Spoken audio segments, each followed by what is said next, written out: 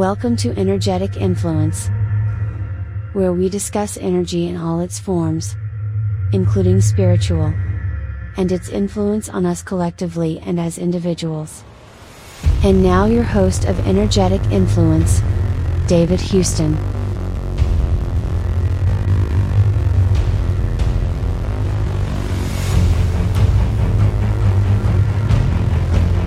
Thanks for joining me again. Tonight I was just wanting to briefly talk about magic. Magic and luck are the topics of the animation that's coming up or coming out.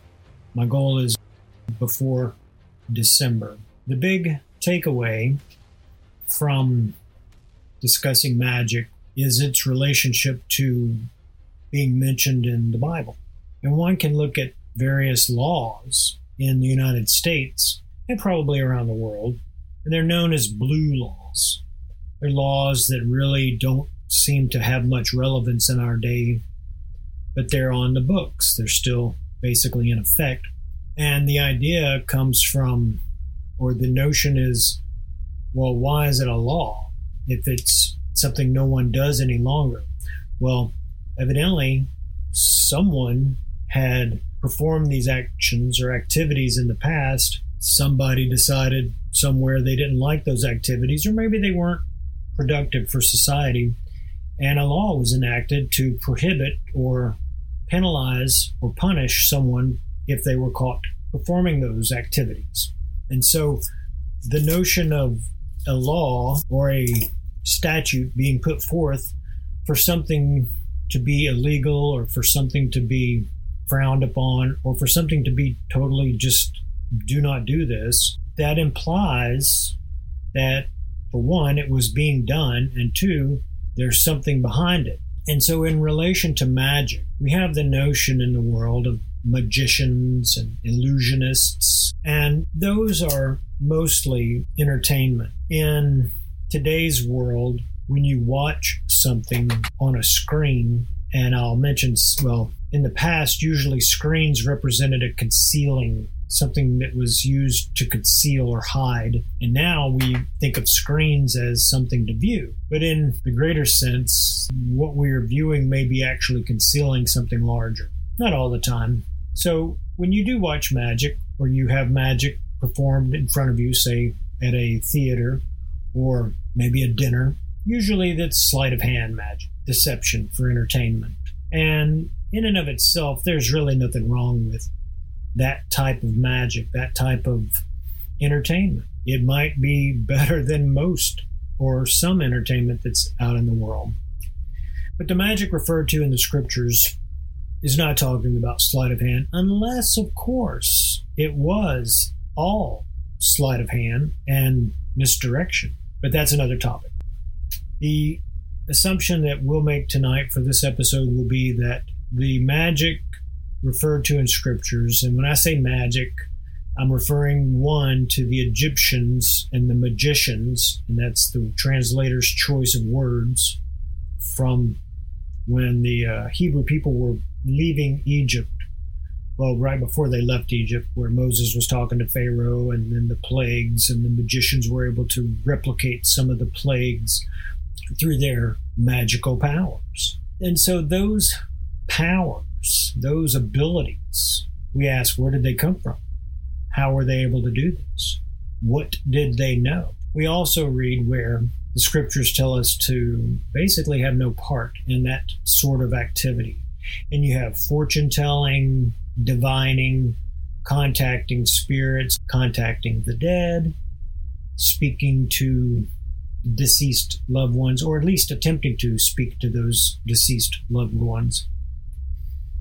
And we're told not to do so. Now, why would the God of the universe tell us to not do something if it were fake or if it weren't for real?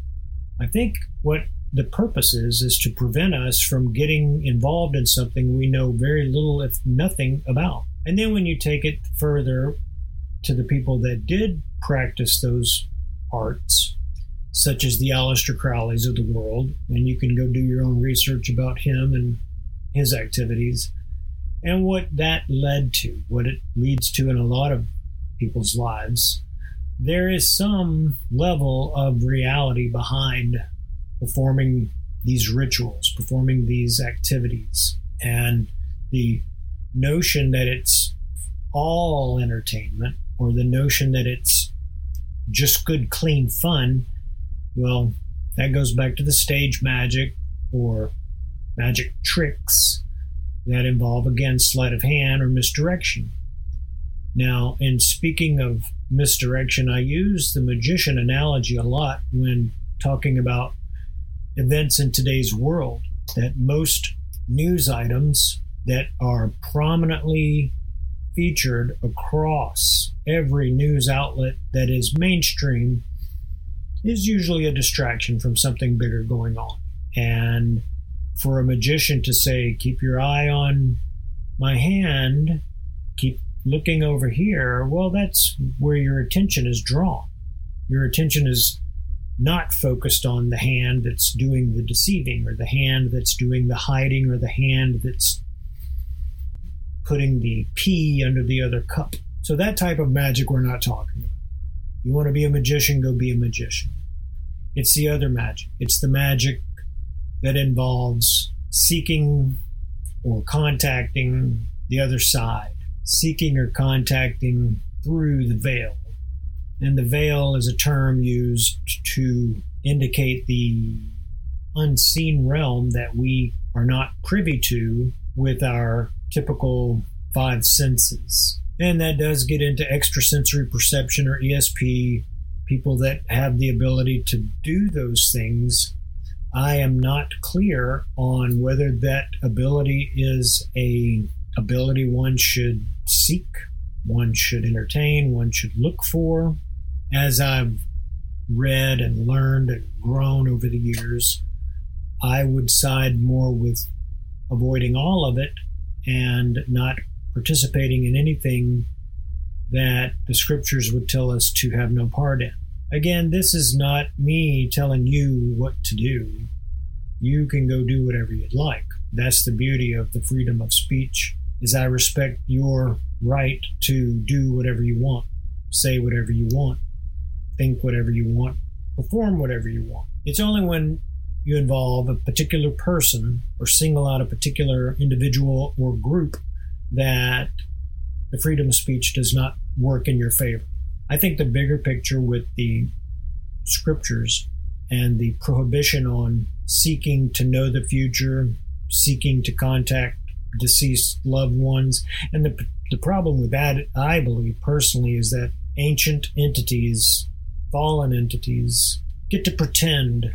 They get to fake their way into being your grandmother, being your mother or father, being your lost spouse or deceased spouse. Because if they do reside, which I believe they do, in that unseen realm, I'm not sure if it's like a two-way or a one-way mirror where you can see them and they can't see you.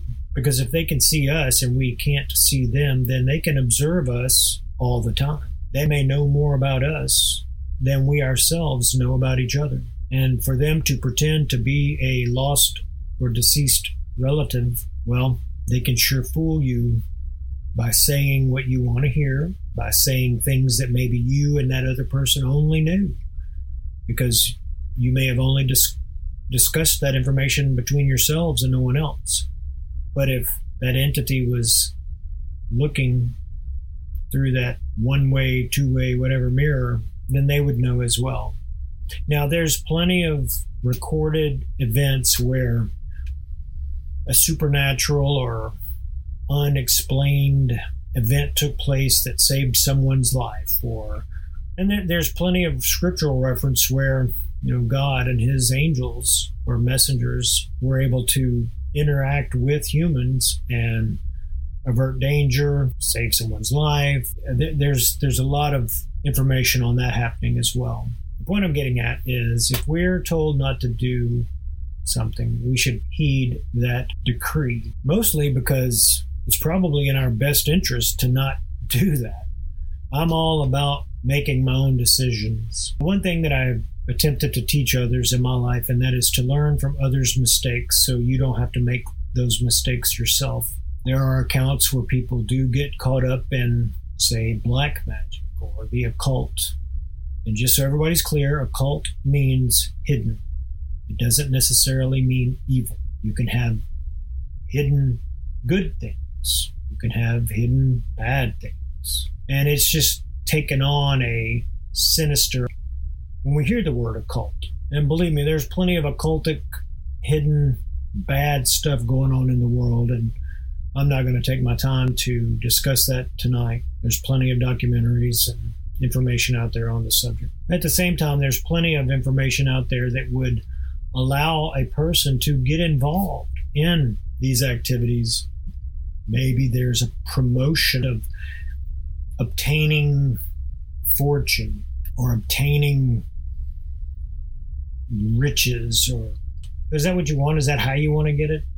Through those types of means that almost goes along with underhanded or behind the scenes political issues where corporate interests are discussed and decided on before laws are passed, and the next thing you know, your life has changed, but somebody's making money somewhere. And we're not going to talk about that tonight either, but it does go on.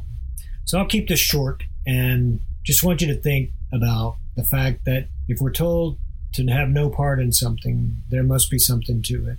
If it's been frowned upon in the scriptures, and when I say frowned, I'm meaning like a definite saying, do not do this.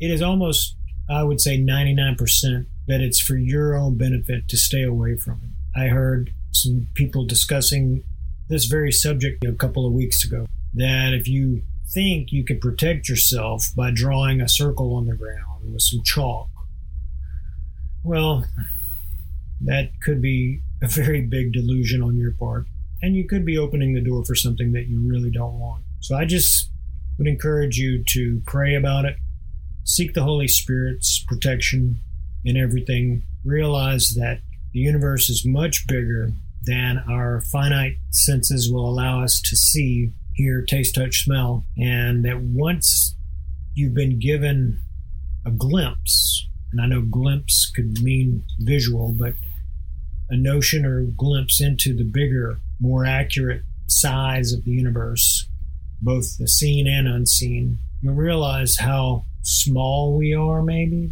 And it's, if small is not the right word, but just how much more is going on, how much greater the universe is. And I'm not talking about just in distances from, say, the Earth to the nearest star, because that's ridiculously huge.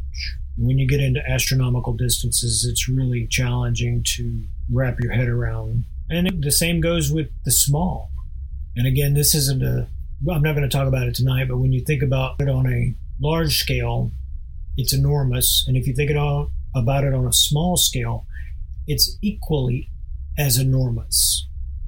When you get into the atomic scale, is almost in relation the same as universal scale, with how much empty space is between, say, a proton and an electron, versus how much empty space is between the sun and the earth. And when I say empty, I know it's not empty. I'm saying that there's a lot of space between. Just wanted to say that if we're told to not have any part in magic, there must be something to it. And hopefully the new animation will be out very soon, and I will let you know when it is. Y'all have a great night. Stay alert. Stay vigilant. Be prayerful. Seek the Holy Spirit. If you don't know Jesus, ask the Spirit about him as well. And I will talk to you soon. Thanks for listening.